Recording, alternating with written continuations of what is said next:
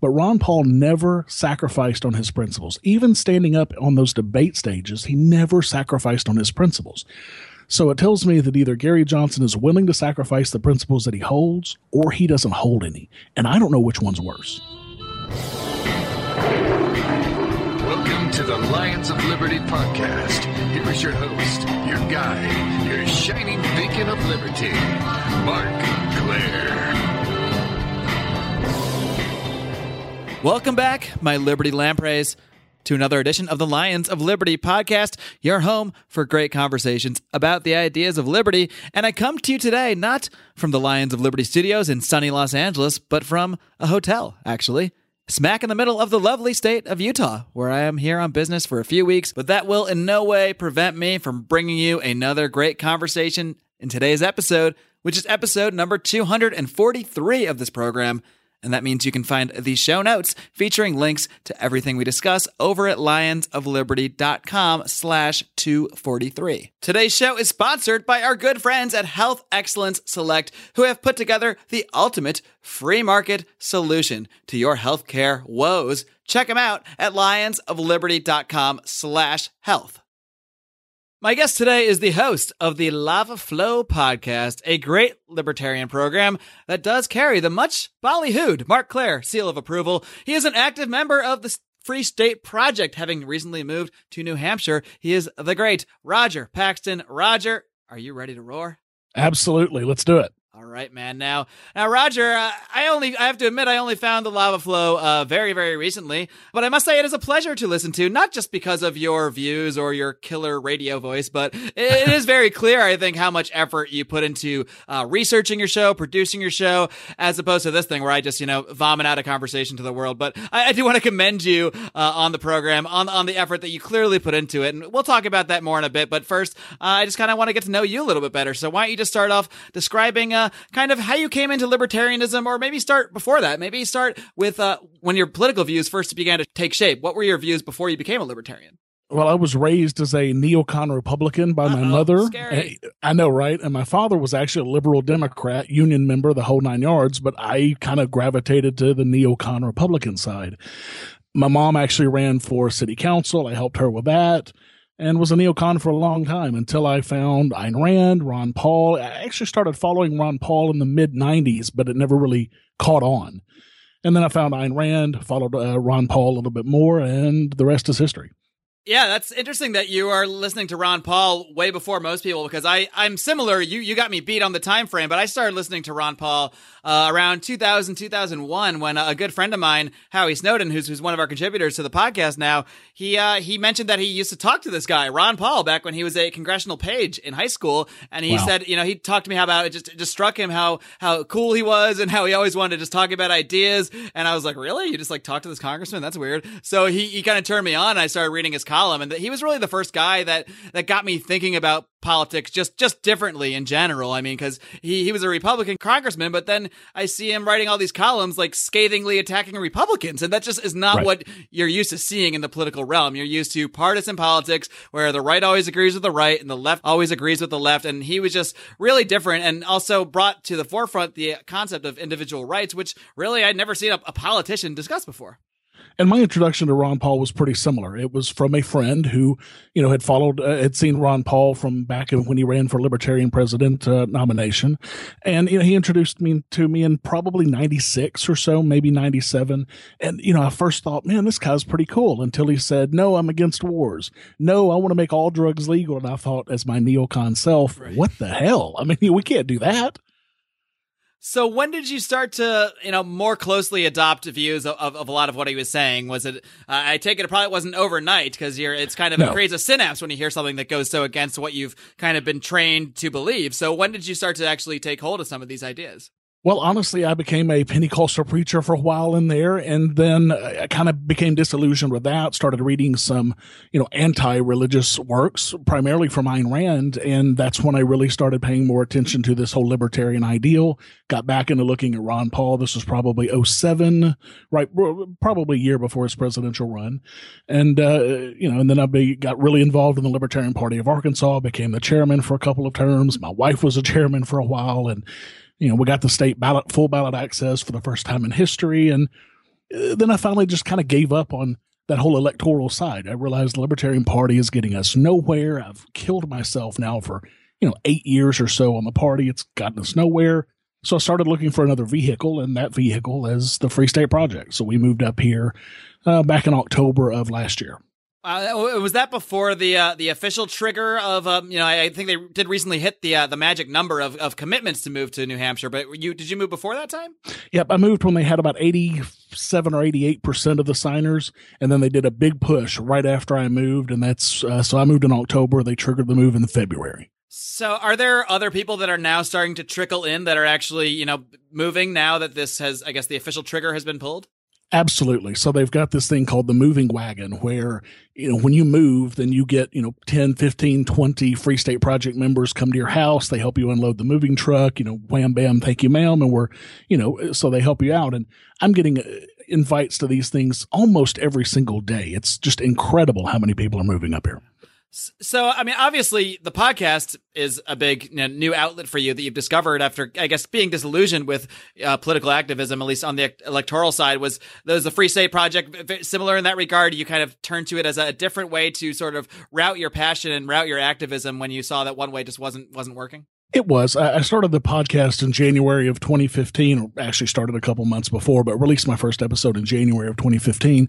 And that was kind of my way of stepping out of the Libertarian Party and moving on to something else. And then that's what led to the Free State Project and all of that.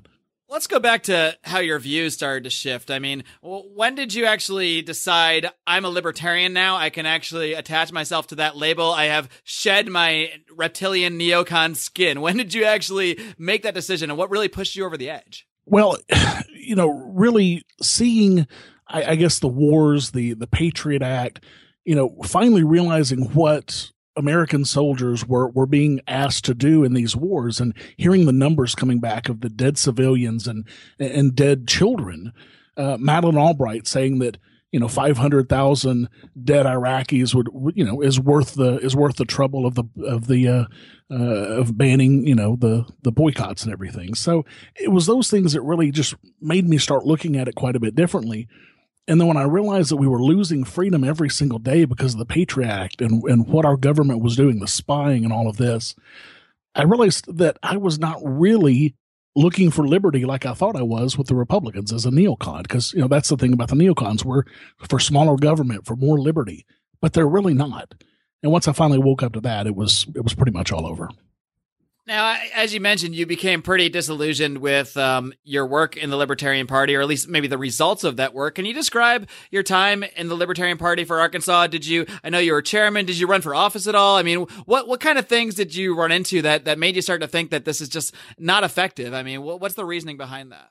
Well, when I took over the party, there were just a handful of members across the state, and it was just in a dismal state. It had been pretty active in the 80s, and then they took a chair who had it for 10 years and pretty much destroyed the party. So, I took over with nothing to work with. And I banged my head against the wall, and that's probably the best way to describe my entire time with the Libertarian Party. Banging my head against the wall with the state, trying to get ballot access, spending $50,000 the first time, $30,000 the second time, and another $30,000 the third time. And we're having to do that every 2 years, and we're getting nowhere. We keep adding more candidates every year, but, we're getting a constable elected or a city councilman elected. That's not ever going to get us anywhere. And, banging your head against the wall with that for 8 years, you're finally just going to give up. You can't keep doing that over and over again. Do you think that political activism, in the sense that you were participating in it, do you think it does have a role, or have you just become so disillusioned with it that you feel like people should just abandon it altogether? Well, sure, there's a role for it. And, I still follow politics pretty heavily, primarily because I do the podcast. And there may be a place for the Libertarian Party as far as education goes. I know that educational candidates, look at Ron Paul, what he did. He didn't win, but he converted more libertarians in those 2 presidential elections than probably any other human being ever has. And ironically did so while a Republican. Exactly. And Gary Johnson may have that same effect this time, although, we can argue that. I don't know. The way that he's describing libertarianism is just confusing millions of people, but it may have an effect of bringing about more libertarians. Who knows? Well, we will definitely discuss that in a bit because you have been quite critical of Gary Johnson on the Lava Flow podcast. But let's first talk a little bit more about the Lava Flow podcast. First of all, I know what it stands for. Some people out there might not. So why don't you just first tell us what the Lava Flow stands for? The LAVA are all capital letters. So what are those words? Lava is libertarian, anarcho-capitalist, voluntarist, and agorist. And that's kind of what I try to deal with is the whole spectrum of libertarianism. Because, minarchists, sure, there's a place for them. I disagree with them now because, I see things a little bit differently. But there's still a place for that. And frankly, anarcho-capitalists aren't born. You don't come out of the vagina as an anarcho-capitalist. You start off as a minarchist. So there's still a place to help bring them over. Of course, anarcho-capitalism, voluntarism are essentially the same thing. And agorism, I think, is something that's super important because it's doing business outside of the state. You're giving up on asking for permission and you're just doing it and doing it peacefully, voluntarily. So I think that that's extremely important as well. What would be some examples of agorism for people out there that might not be familiar with the term, might not have really thought about it too deeply before? Well, a good example here in New Hampshire is every single weekend we have these events that are community market days where different vendors will come in, anything from, Shire Soaps, which is run by a good friend of mine. My own 8-year-old son sells snow cones and, popcorn and things like that. And you've got green burial services and food and you've got Bardo Farms, which brings in, just tons and tons of pork to sell and vegetables. That's agorism. It's people coming together to trade resources for Bitcoin or cash for whatever product you have without asking for permission. And I think that is one of the futures of where this has got to go if we're going to step outside of the government. So these are people that are all basically running businesses, but without that permission slip, without the, the LLC form or whatever. They're just peacefully trading with each other. That's exactly right. And do you think that actually creates more libertarians? I mean, do you think that kind of activity makes people realize, oh, wait, this is all going just fine, and maybe other people we don't need to force to get all this paperwork too? Is that kind of the idea? Well, if you think about it, I don't know if you take donations for your show, do you? We really need to start that soon Well, because a lot of people have been asking how they could do it, and that's something we're definitely working on. I take donations for my show. I provide a product for, it's a free product, but people appreciate it and they give me money for that appreciation.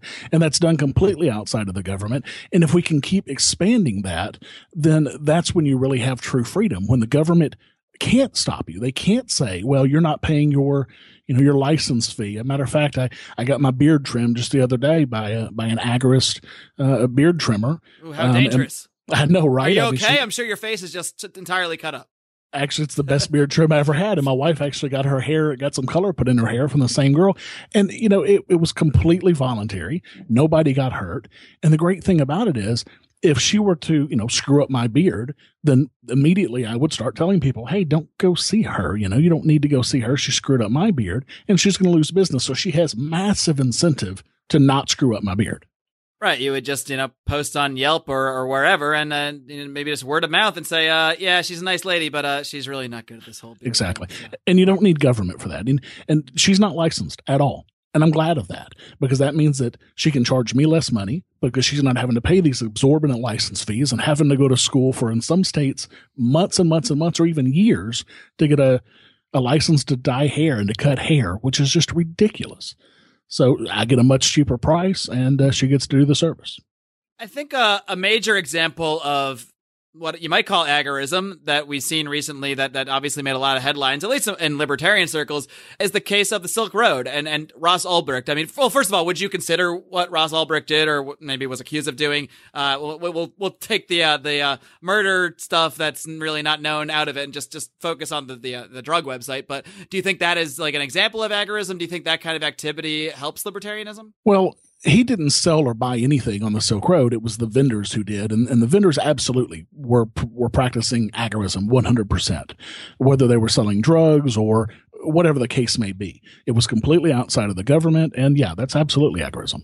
Do you think it can be a danger? Because, I mean, I do see a lot of people in libertarianism who really promote what Ross Ulbricht, and I don't think Ross Ulbricht is a terrible person, but I think that there is some sort of acceptance of reality that we might need to have sometimes. Whereas, like, to me, when I heard about Silk Road, I knew this guy's going to jail. They're going to find this guy, and they're going to put him in jail. That's not right. That's not just, but it is reality. So I guess one concern I have is if people see the example of Ross Ulbricht and see that it's promoted and think, oh, I can help liberty too. My fear is that other people that have good intentions might also wind themselves in a very predictable scenario, which is being in prison.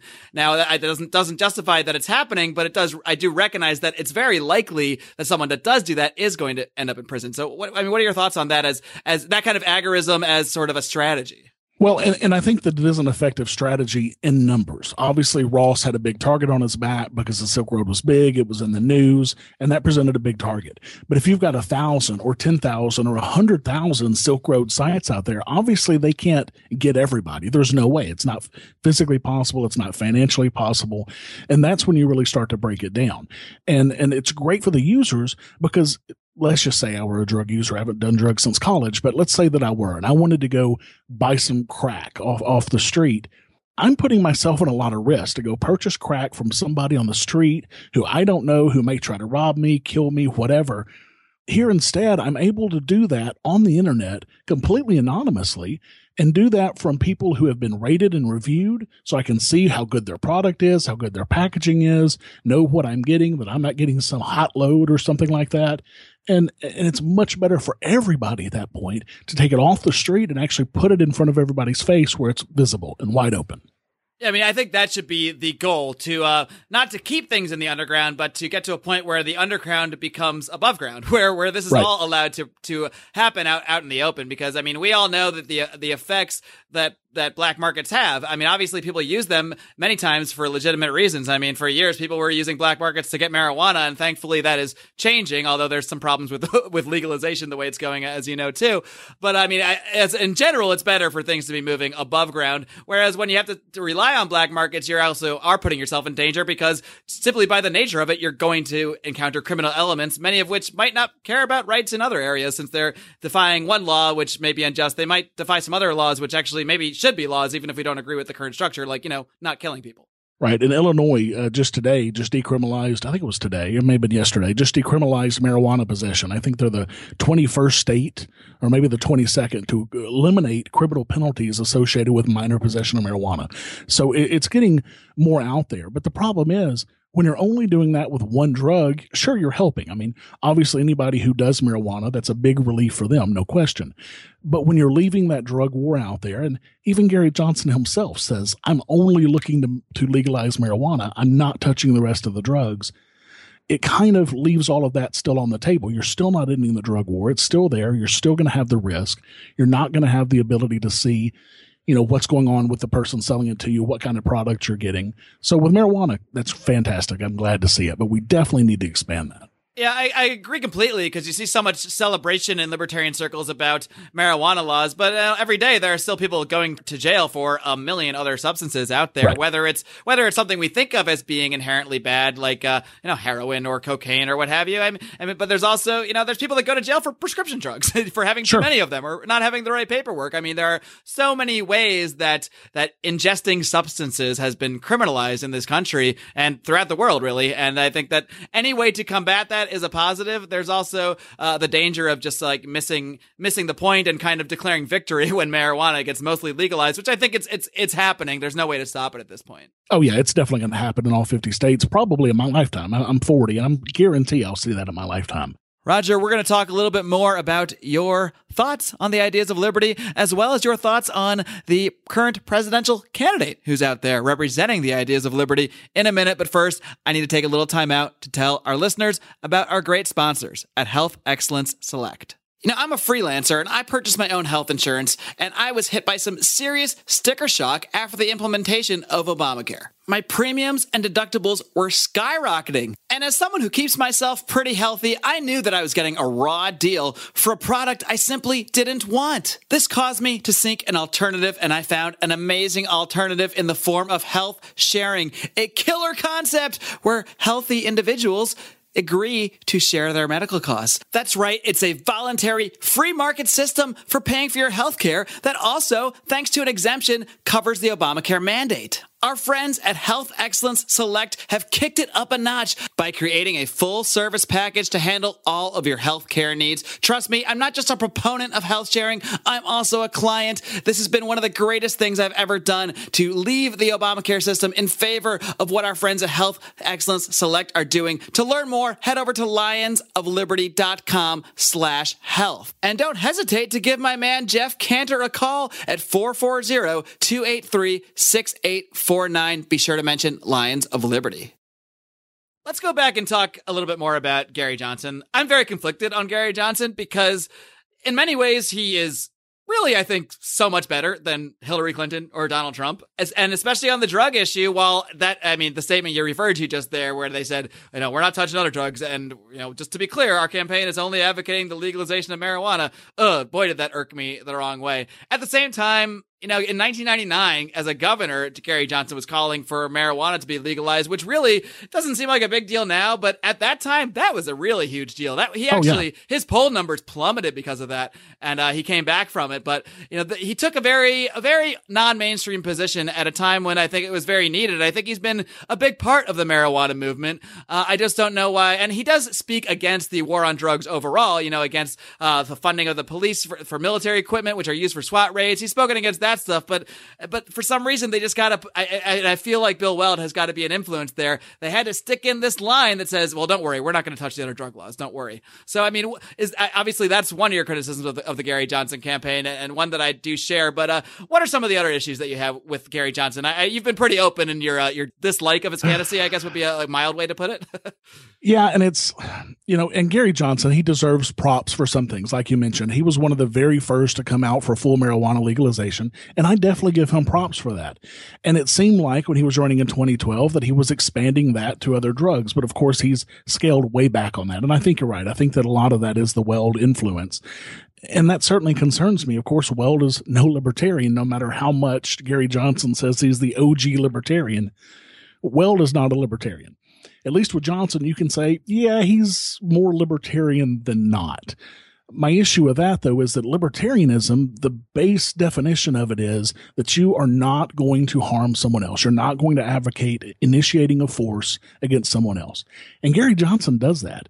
I mean, he wants to steal money from people to fund Planned Parenthood, to fund scientific research, green energy, NASA.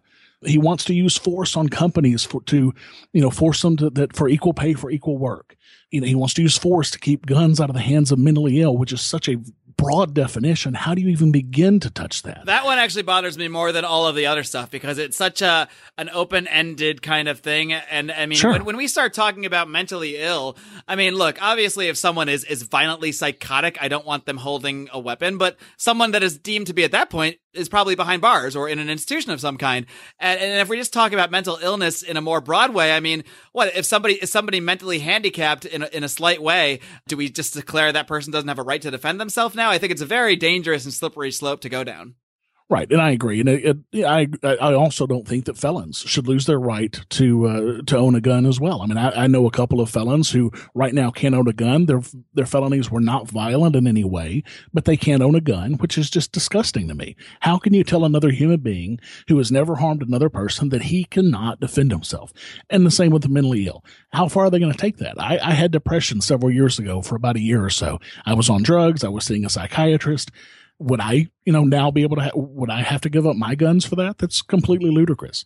There's no way to define that in such a way because I used to work in the mental health field in IT for mental health hospitals around the country.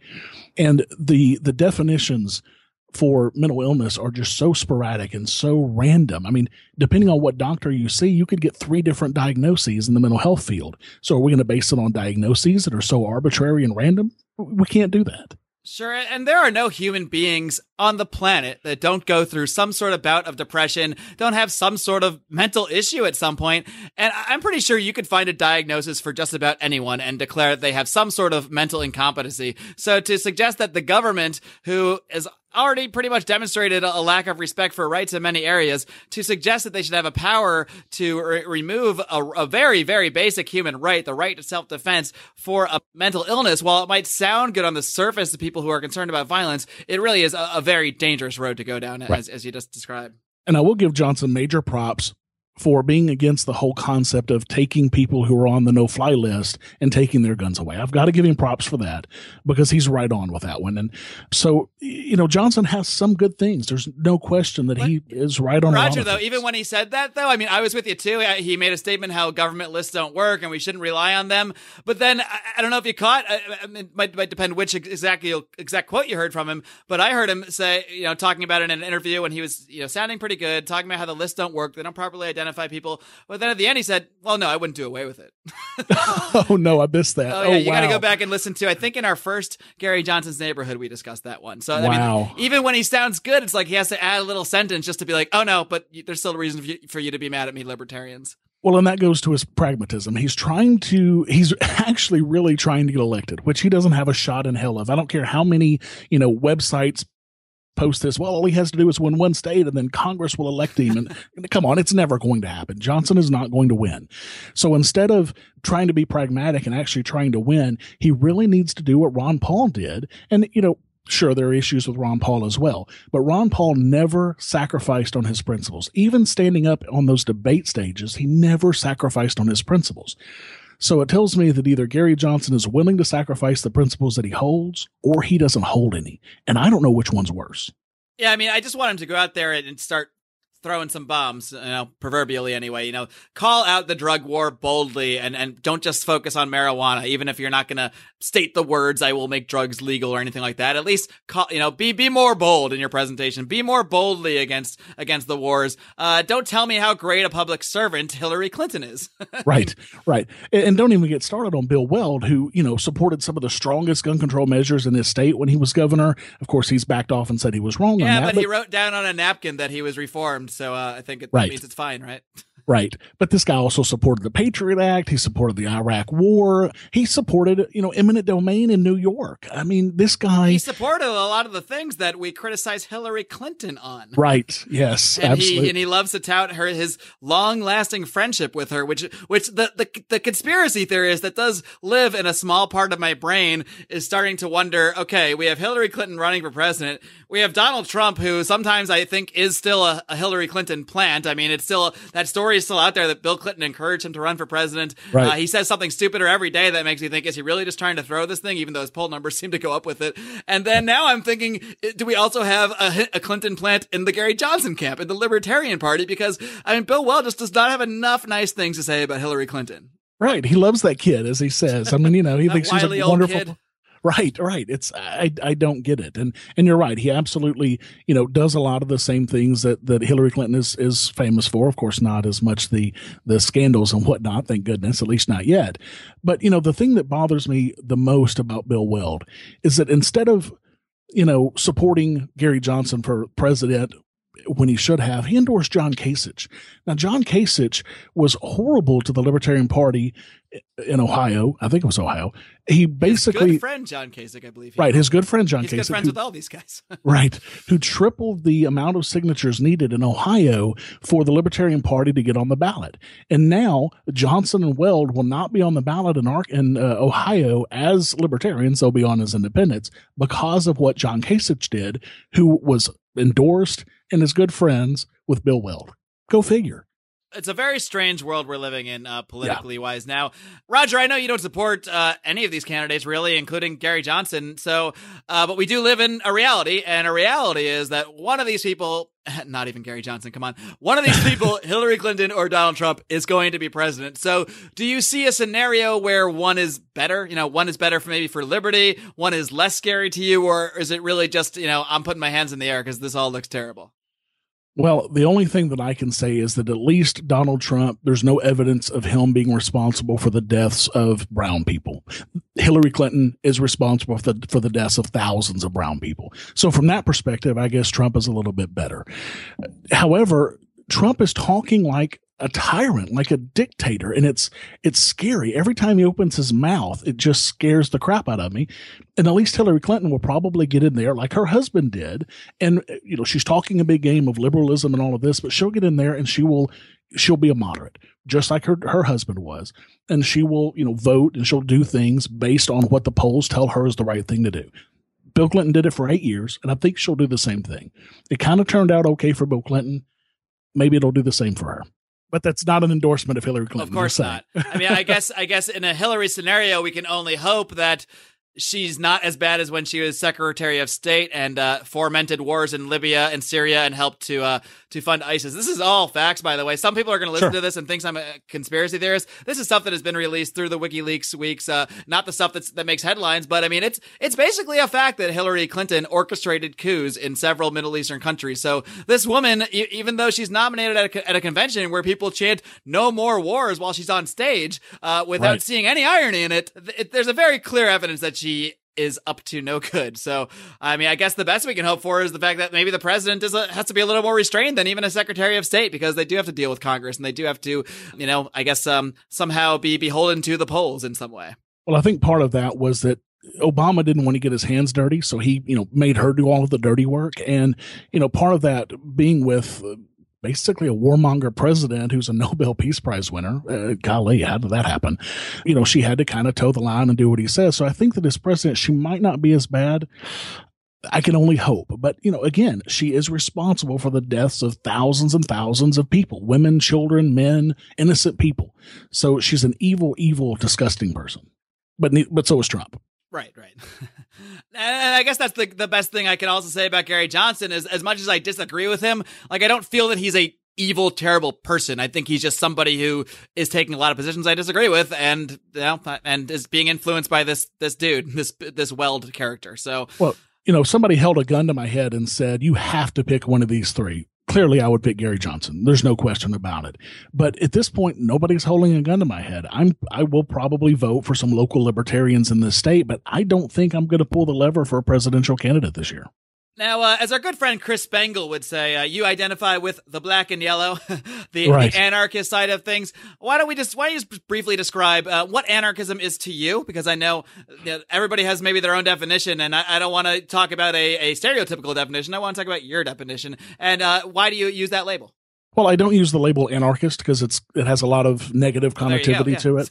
I generally use anarcho-capitalist, but that's kind of a confusing term because we're in a capitalist community now. It's really what we're really seeking is free market. Capitalism, crony capitalism is still capitalism. So we don't want that either.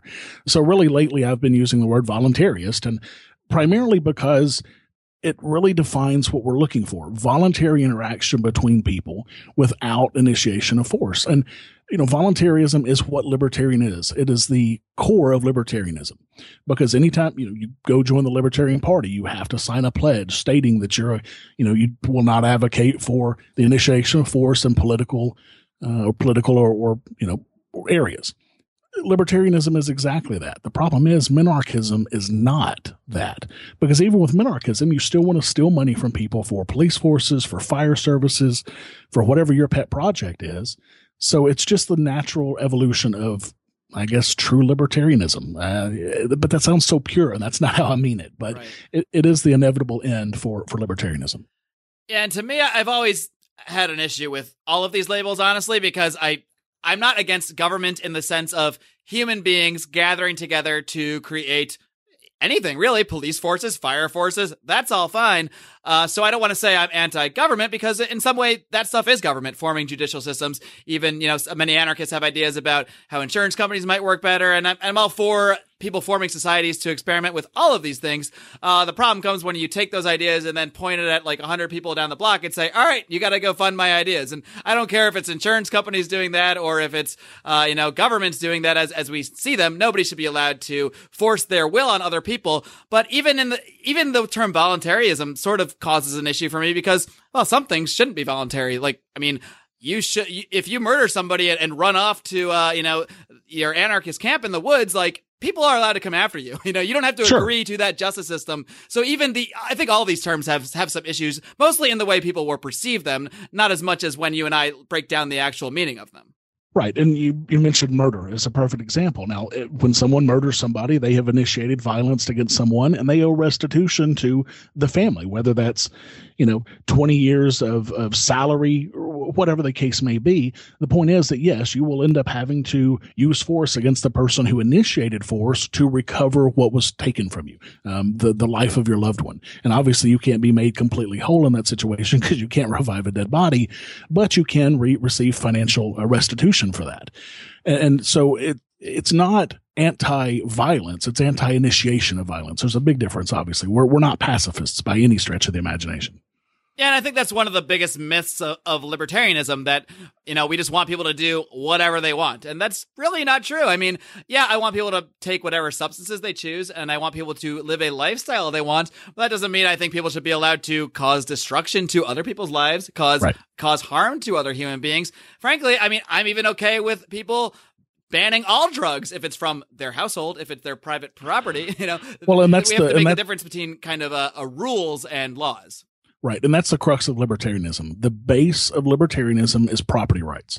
And that starts with your right to your body, your right to what your body can create, the fruits of your labor, so to speak, but also the property that you own. I own my house. You can't come into my house. It's not a freedom of speech violation if I tell you not to come in my house and spout racist remarks. It's not, a violation of freedom of speech. So property rights, if property rights were actually honored the way that they should be, starting with your body, then this would be a voluntary society completely. All right. Well, Rodger Paxton, like I said, you put a ton of effort into your program to make it sound smooth. It's very well researched, and you do a great job with it. And you really do get people thinking about things, which I think is all of our goal right now with the programs that people like you and I are producing. So I want to encourage you. I know I don't need to because you're going to do it anyway, but I want to encourage you to keep up the great work. And before I let you go, why don't you just tell everybody out there where they can find the Lava Flow podcast, and feel free to. I know you mentioned some possible expansions to what you're doing with your podcast production in general, so feel free to talk on that a little bit, and what can we expect from you going forward? Well, I started the Lava Flow podcast because I listened to just tons and tons of Liberty content, and there wasn't anything out there that gave me exactly what I wanted, which is pithy, quick information without all the fluff, the inside jokes, the banter, the chatter. And there's a place for that. Sure, I listen to a lot of podcasts like that, but I wanted one that dispensed with all of that and just got to the meat and got out. So that's why I started the Lava Flow podcast. That's what it's what I aspire to do every time I put out an episode. Get the information out there and be done. It's true. I never know what you had for breakfast, or what if you walked your dog, or I never know any of that stuff. Right. Because nobody cares. I mean, who am I? Let's be honest. I'm a nobody. But so that's what I started with, what I guess 20 months ago now. And it's grown beyond my wildest imagination. It's now paying me money in my pocket. It's, my numbers are through the roof. So at this point, I'm looking at expanding to other avenues. I'm hoping to help others be able to come in, other content producers be able to come in and create podcasts in their niche, the same way that with what I'm doing with the Lava Flow, whether it be, Christian libertarianism, whether it be, I'm looking at doing some peaceful parenting stuff, possibly some liberty entrepreneur stuff, maybe even a podcast just on agorism. So what I'm looking for at this point is, some content producers who can come in, help me with that. I'll, completely start them up. I'll, get them whatever physical equipment they need, a mic, a mixer, whatever, set up their web page, do all of that.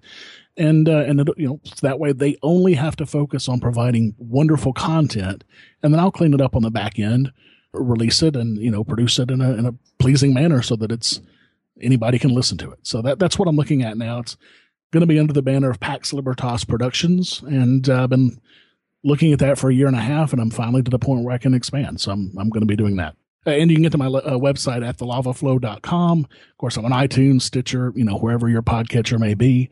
And if you want to, get in touch with me, if you've got a great idea to pitch for, doing some content for a podcast, send me an email at Rodger@thelavaflow.com. That's Rodger with a D at thelavaflow.com. All right. Again, Rodger Paxton, check out the Lava Flow podcast, guys. It's exactly as described. It's great information and opinion without all the fluff. So if that's what you're looking for, go ahead and check it out.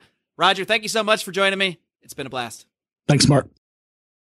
All right, gang. I hope you enjoy my discussion with the great Rodger Paxton of the Lava Flow podcast, and I do not toss the Mark Claire seal of approval around willy-nilly, but this show has earned it. This is a show that is now a part of my regular rotation. It is just so well produced, and so, exactly as Rodger says, concise and to the point, and if that's the kind of show you're looking for, I know sometimes I kind of meander on and on. Sometimes I might tell you what I'm doing, like the fact that I'm sitting here in the middle of Utah, but Rodger doesn't even do that. Rodger just gets to the point, gives you his thoughts, gives you the news, and gets the hell out of there, and it's something that I do enjoy. It's a great change of pace in my podcast rotation, so I highly encourage you making the Lava Flow podcast a part of your rotation as well.